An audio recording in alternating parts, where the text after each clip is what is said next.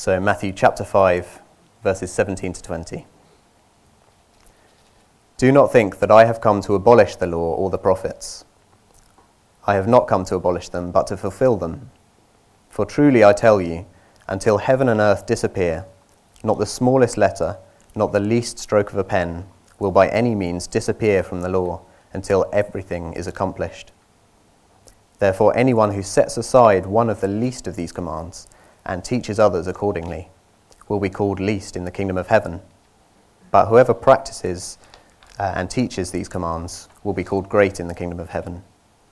For I tell you that unless your righteousness surpasses that of the Pharisees and the teachers of the law, you will certainly not enter the kingdom of heaven. How you read the Bible has a great impact on the information you have when you come to understand the person of Jesus, what he said, who he is, what he stood for, what he believed. Some people, when it comes to the Bible, they see that they are opening a book a bit like Grimm's fairy tales. Remember Grimm's fairy tales? That I don't know why you read it at bedtime. There's always an axe, there's always blood, there's always a horse's head in the bed, and then you say, hope you enjoyed that, go to bed. Perhaps the Bible has got gory stories in it of swords being plunged into big people and flesh enveloping the sword, heads being chopped off and rolling down the cliff, a little man going up against a huge, tall person called Goliath. All those gory stories with a moral. Perhaps some people come to the Bible like Grimm's fairy tales. Other people, they say, no, it's not a made-up story. I see the Bible a bit more like a Haynes Manual. The author of the Haynes Manuals died this week. But you would pick up a Haynes Manual off your shelf if you're okay as a man or a woman to get your hands dirty. There's a problem with your car, so you go and get the Haynes Manual off the shelf and you have a go, you do your best, you do some damage, and then you call in the professionals. Perhaps that's how some people view the Bible. When there's a problem with your life, you go and pick up that dusty book off the shelf, you blow off the dust off the top of it, you open up, you look for help, and when the issue is solved in your life, you close the book and it goes back on your shelf until next time. If you view the Bible like Grimm's fairy tales, if you view it like a self-help manual in a mechanical kind of fashion, that will affect how you view and understand the person of Jesus Christ. Verses 17 to 20 of Matthew chapter 5, they tell us how Jesus viewed the Bible. These sentences act like a foundation for what follows, beginning in verses 21 through to verse 48. A gateway and a foundation that show us how Jesus viewed the Bible, the Scriptures, the Old Testament. That's all that he had at that time. Not even on an electronic tablet, not even in a book. These would be huge physical scrolls that would take effort and energy to unravel. These would take time to construct. They would come at great cost. And very few people could read them. Many people would listen to the Bible, to the Scriptures, to the scrolls as they were unfolded and read. But Jesus explains his view of the Bible, verses 17 to 20. Very practically, verses 21 to 48, he then gives 6 examples of how these convictions, how they look in life, whether it's the issue of murder and friendship, whether it's the issue of purity and adultery, verses 27, whether it's the issue of divorce or what you say, verse 33. These 6 practical examples follow Jesus' convictions about how you should read the Scriptures, how you should listen to them. It's so foundational that verse 18, Jesus will show us, Jesus views the Scriptures as absolutely true. That's in sentence 18, absolutely true.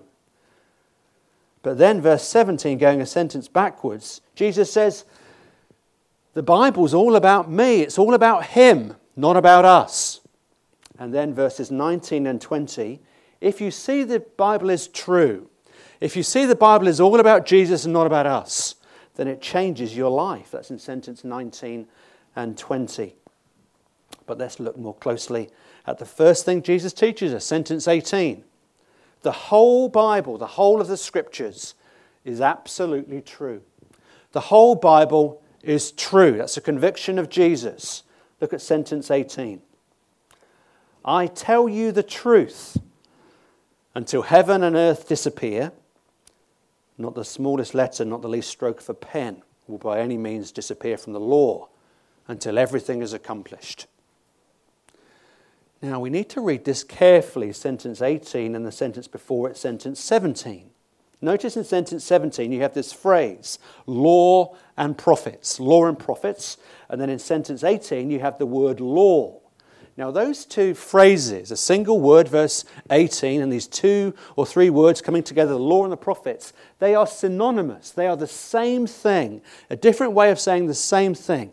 And all commentators agree on that. All people with big heads and big minds, when they come to the Bible, they say Jesus is saying the same thing. He's not talking about two different things.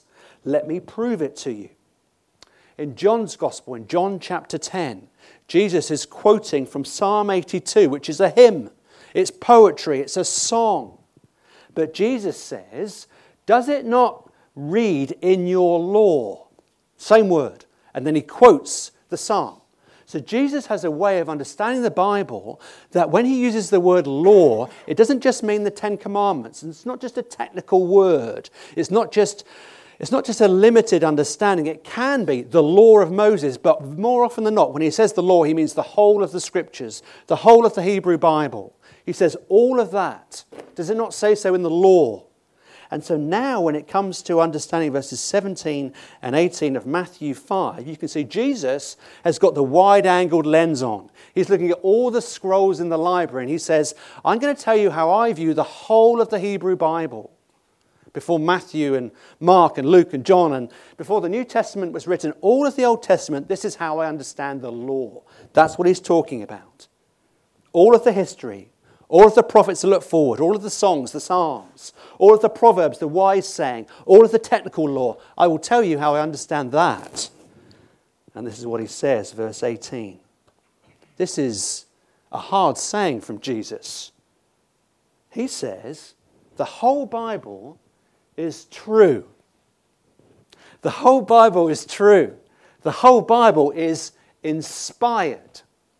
The whole Bible is spoken by God and is written down by men under the inspiration of God. And what does he say as he comes to these two great convictions about the Bible, about the law of God? He says this, until heaven and earth disappear, not the smallest letter, not the least stroke of a pen will disappear. He's talking about the inspiration of the Bible. When he comes to see the law that will be explained with these 6 practical examples in the Sermon on the Mount that will begin next week for us in verse 21, he says, well, notice the difference. You see this word that appears twice in verse 18? The word disappear. Disappear. Disappear. He says, heaven and earth, the physical creation, that may pass away.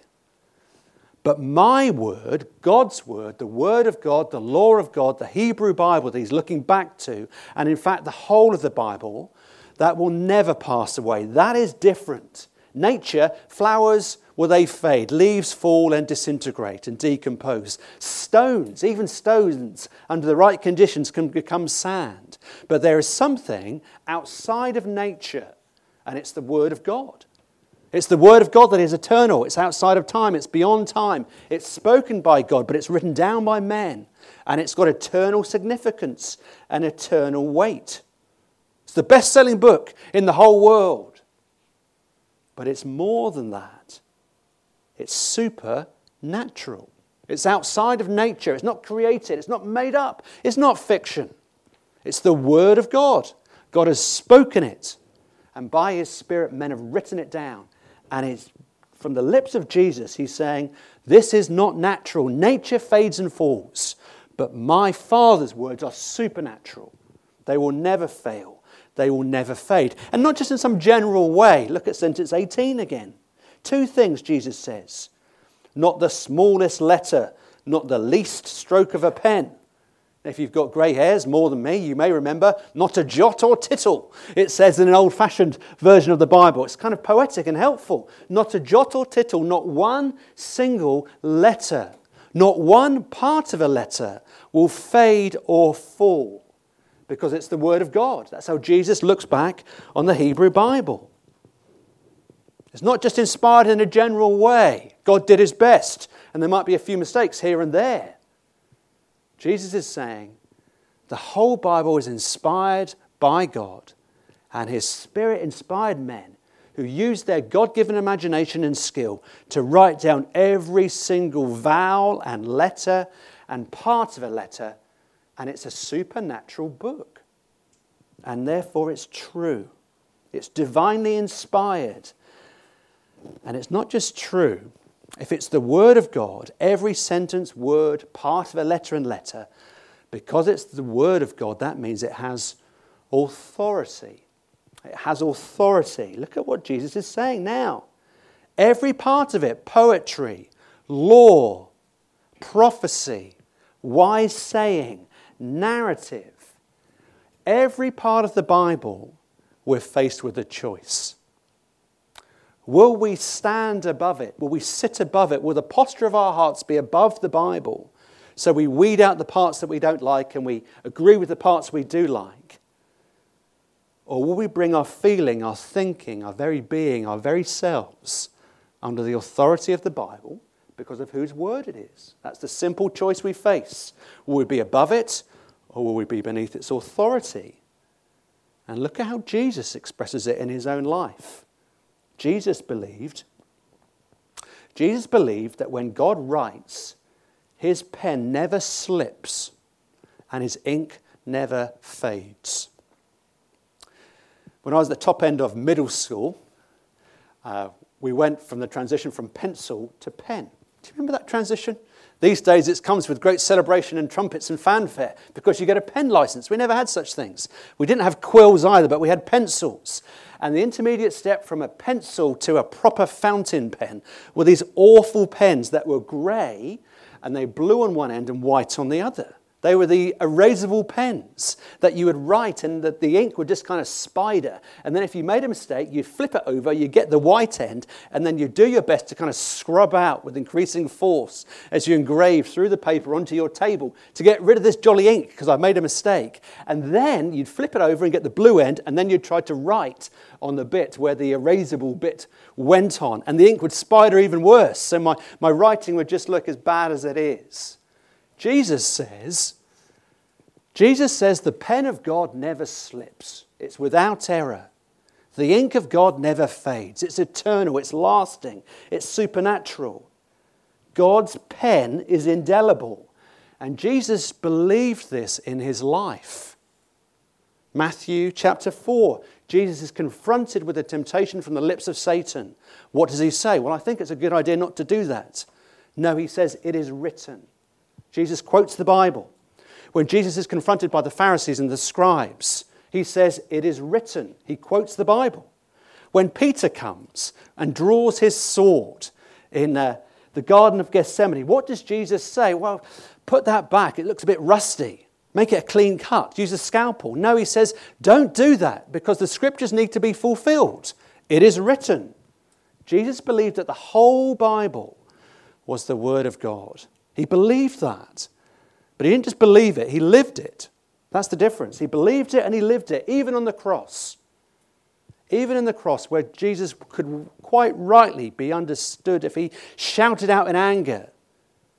He speaks the Bible, Psalm 22. He speaks the Bible, Psalm 31. My God, why have you forsaken me? Father, into thy hands I commit my spirit. The Bible is inside of Jesus. He didn't just believe it as true and eternal and valuable. It was inside of him. He believed it and he acted it out. He believed in the authority of the Bible as the very basis for his life. And everything he did was in the power of the Scripture. So how about you? When it comes to the Bible, what is your posture like? How often do you click on it or open it?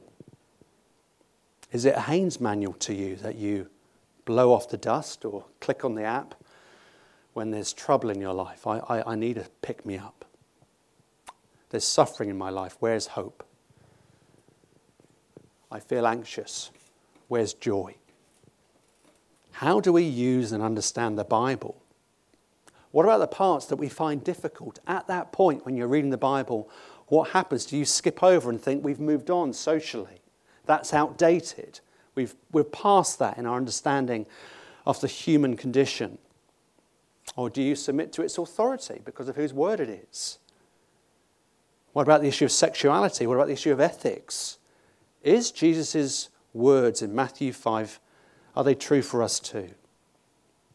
What about in our worst moments when we're having a really bad day? What comes out of us? Is it sweet? Is it biblical? Is it true?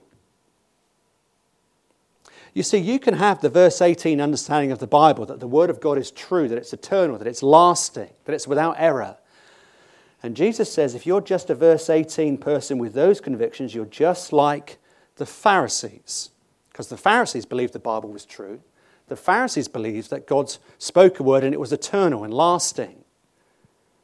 And they came under its authority. But that just makes you a Pharisee, friends. If you just look at verse 18, you are merely a Pharisee. And that's why we need verse 17. Look at verse 17. The Bible is not just true. In verse 17, Jesus says, the Bible is not about you. It's all about me. And that's the second point. The Bible is all about Jesus. It's not about us. The Bible is all about Jesus. It's not about us. Look at sentence 17. Do not think that I've come to abolish the law or the prophets. I have not come to abolish them, but to fulfill them. But to fulfill them. Jesus is telling us something new. And at this point, the Pharisees agreed with him in verse 18. But in verse 17, they'd want to stone him. At verse 17, Jesus gets far too close. Notice that word, verse 17, word fulfill. The word fulfill, it literally means to fill, full of meaning, to fill a cup to it's almost brimming over. One of those kind of champagne kind of things that you have at weddings, where someone pours stuff in at the top and it overflows. That's the meaning of what Jesus is saying. I didn't just come to rubber stamp what the Old Testament said. I came to fulfill every single sentence so that it was overflowing with meaning and joy. When you understand who I am, says Jesus, you can't read the Old Testament in the same way. You can't throw it out as if it doesn't apply anymore. You need to understand who I am through understanding the stories of the Old Testament, to listening to the words of the prophets, to listening to the narrative. But every sentence points to me. You can't discard it, but neither can you read the Old Testament in the same way as if I hadn't come. All of the clean laws, they don't apply anymore because I am your cleanliness, says Jesus. The animal sacrifices, we don't need to do that. There's no blood on the floor here on a Sunday morning, A, because of health and safety, B, because of risk assessment, but more importantly, because Jesus is our great high priest and he's our sacrificial lamb. We don't need to do that anymore. But they point to Jesus. We can't discard the Old Testament. But neither can we read it just as if Jesus never came, or as if we're still waiting for him because he's come. And so Jesus says, I've come to fulfill, to bring the fullness, to bring the meaning to the Old Testament. Every sentence is about me. If you are looking at God's big picture on a Friday morning with the ladies, or if you're listening on a Monday evening with the guys and the ladies, this is the picture from it. The Old Testament is a book of promise, a collection of books written over hundreds and thousands of years. But when Jesus came, we see the fulfillment. We see the cup overflowing with meaning, filled to the brim. Because every sentence and every story whispers his name. And so Jesus has the audacity, but also the authority to say, every story in the Old Testament, every sacrifice pointed to me. Every story whispers of me. Every king, priest, and prophet speak of me. And so it's not enough just to believe the Bible is an authoritative book. It's not enough just to believe it's true. We have to understand it's not about us. It's about him. And it's about his glory. The point of the ceremonies, the point of the sacrificial bread, the point of the sacrifice points to Jesus. The word from the lips and the quill of every prophet brings us to the ultimate truth of the ultimate and final prophet, King Jesus. The actions of the kings, the character of the kings, point us and show us the way with longing in their brokenness in the Old Testament to the truth of the final and the true King, King Jesus, who comes and walks the streets of Jerusalem. And so when Jesus died for the sins of the world, when he was raised by his Father, when he ascended, before he ascended, there was the greatest Bible story the world has ever seen and the greatest Bible study the disciples ever heard in Luke 24. And what does Jesus say? As he looks back, he says, "You don't understand why I came and who I am.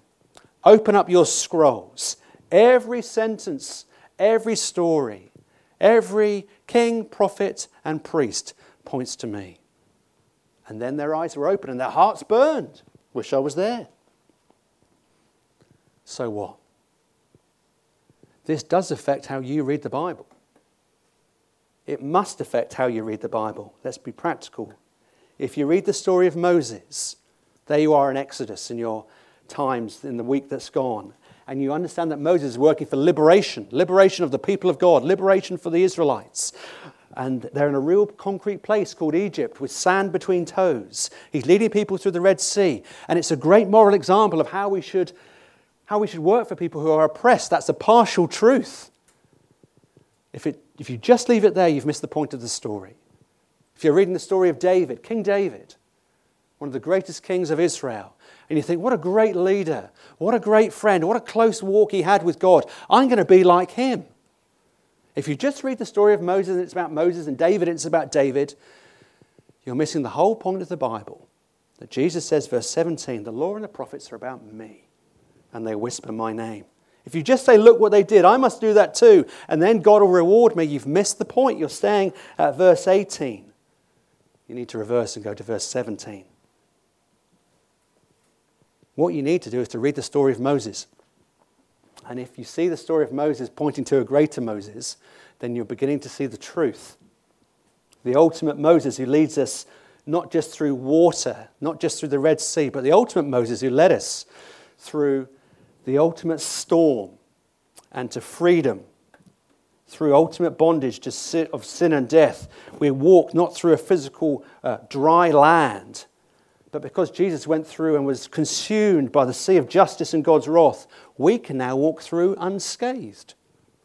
That's the story of Moses, pointing to the greater Moses, to Jesus Christ, who is, by the way, in Matthew 5, up a mountain listening to the words of God, who calls us to be like shining salt and light into the world, like the face of Moses.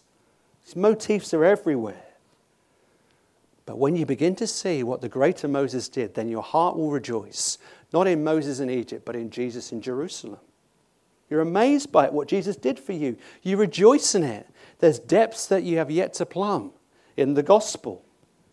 But if you just see Moses liberating a people, then you'll still be bound by your own fear, by your own insecurity, by your own anxiety, and you'll never be able to live like the true Moses, Jesus Christ. You'll never be able to live that righteous life. Every story whispers his name. The story of Ruth, the story of Esther, the story of David, the story of Moses. They all point to Jesus. And you and I are not the focus of the Bible. It's not a self-help book. It's a God-saturated book with Jesus at the very center. And we need to read it Christocentrically. That means with Jesus at the center. He's the hero of the whole Bible. And when you do that, verse 20 says, well, the Bible can change your life. It's not just true. It's not about us. It's all about him. And the Bible can change your life. Look at sentence 20 with me. Jesus now changes tone in sentence 19 and especially verse 20. And he starts to talk about righteousness and godliness and says, if your righteousness does not exceed, if it's not greater than that of the Pharisees. And what's he talking about here? Sentence 20 acts like an introduction to the rest, the next section of the sermon, right through to chapter 6, verse 1, where the tone changes slightly. But Jesus says, sentence 20, "For I tell you that unless your righteousness surpasses that of the Pharisees and the teachers of the law, you will certainly not enter the kingdom of heaven." If the truth of the gospel has come in, if you're a beatitude person, if you are someone who's aware of your spiritual poverty, chapter 5, verse 3, if you're a Christian, that's a shorthand way of saying it, then you will not be satisfied just with religiosity. You'll not be satisfied just with doing your best to keep God's standards, because you've realized that you'll fail. There is a new realm way beyond religiosity, and it's called righteousness, a right standing with God. Because there are two ways to live. Matthew 6 verse 2. Look at the motivation of the Pharisees. What do they long for? In Matthew 6 verse 2 and Matthew 6 verse 7. The Pharisees give to the poor so they will be honoured by men. Verse 7. The Pharisees, why do they think that they will be heard? For their many words. The Pharisees are interested in getting their reward now. They want to be heard by men. They want to be seen by men and women wearing the right clothes, saying the right words. And Jesus says, that's religion, that's not righteousness. Your righteousness with me must be to a far higher degree to that, because my standard is far higher than men and women. Religious people believe the Bible is all about them. It's all about verse 18. But verse 17 says, no, it's all about Jesus. You can try and keep the Ten Commandments and you will fail. And any outward religion, anything that is outside in, it's trying to fill that void that the Pharisees desperately felt. It's the wrong way. Christianity is not outside in, it's inside out. That's the Beatitudes. It's poverty of spirit, it's meekness, it's longing for a righteousness, Matthew 5 verse 6. Longing for a righteousness that you know you don't have, that you know you can't earn. And so Christians and religious people can give to the poor, can pray, can fast, can be kind, can be salt and earth, but can be from two completely different motivational structures, says Jesus. It's either outside in, because you want to impress people with your deeds and you want your reward now, or it's inside out from a new heart. Look at verse 25 and 26 in Matthew 6. Don't worry about anything. Why? Says Jesus. Because your Father feeds the birds of the air, and surely you know you're more valuable to him than they are. What's Jesus saying? Don't try harder. You don't need to try harder. You don't need to be fearful. You don't need to be anxious. Why? Because your Father cares for you. Your Father has set his love on you. You need to bask in that. You need to understand that. You need to plumb the depths of that. You need to live out of the resources of that. You don't need to strive to win God's favor, because you already have it.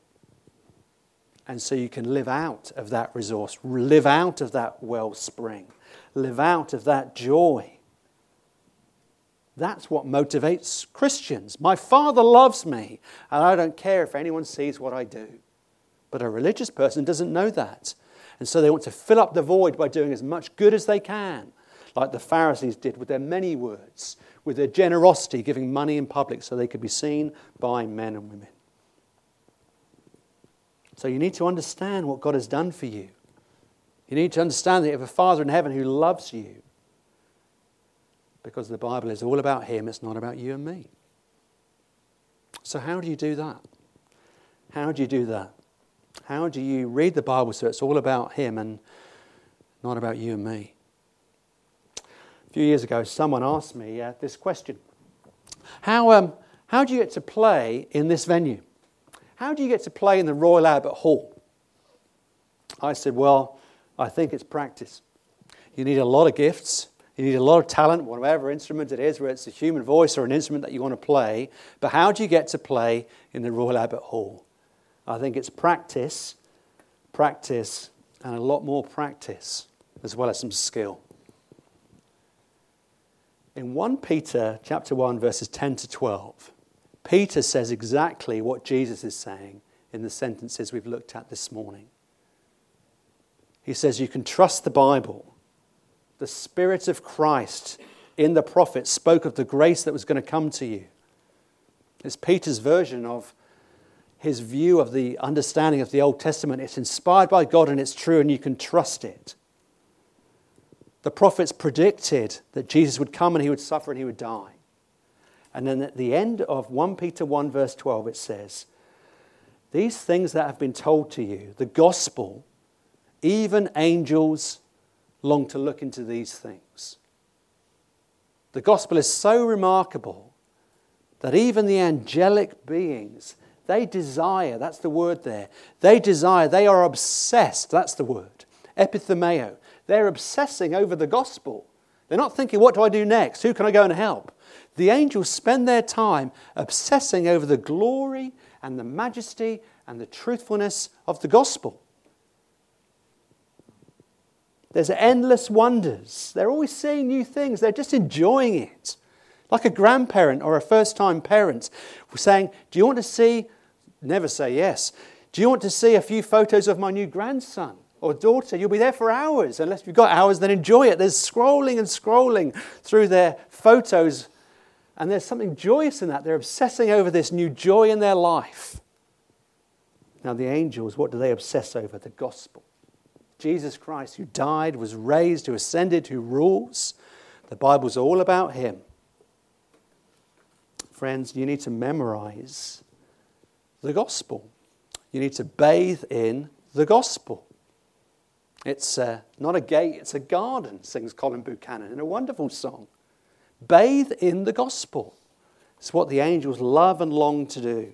They never get tired of understanding the gospel because it's a bottomless joy. There's treasures that need to be mined about the gospel. The gospel is all we need. You're struggling with anger. Ultimately, that's an issue of understanding the gospel. You're struggling to forgive someone. You need to understand the gospel that you've been forgiven much. How can you not forgive another person? You need to look and gaze and practice and practice and practice, meditating on the gospel. They're always looking into it. There's a phrase from George Herbert. He says, the gospel will make your joys turn to weeping and your griefs turn to singing. The gospel will give you everything you need because it's all about him. It's not about you. And that changes everything. Let's pray.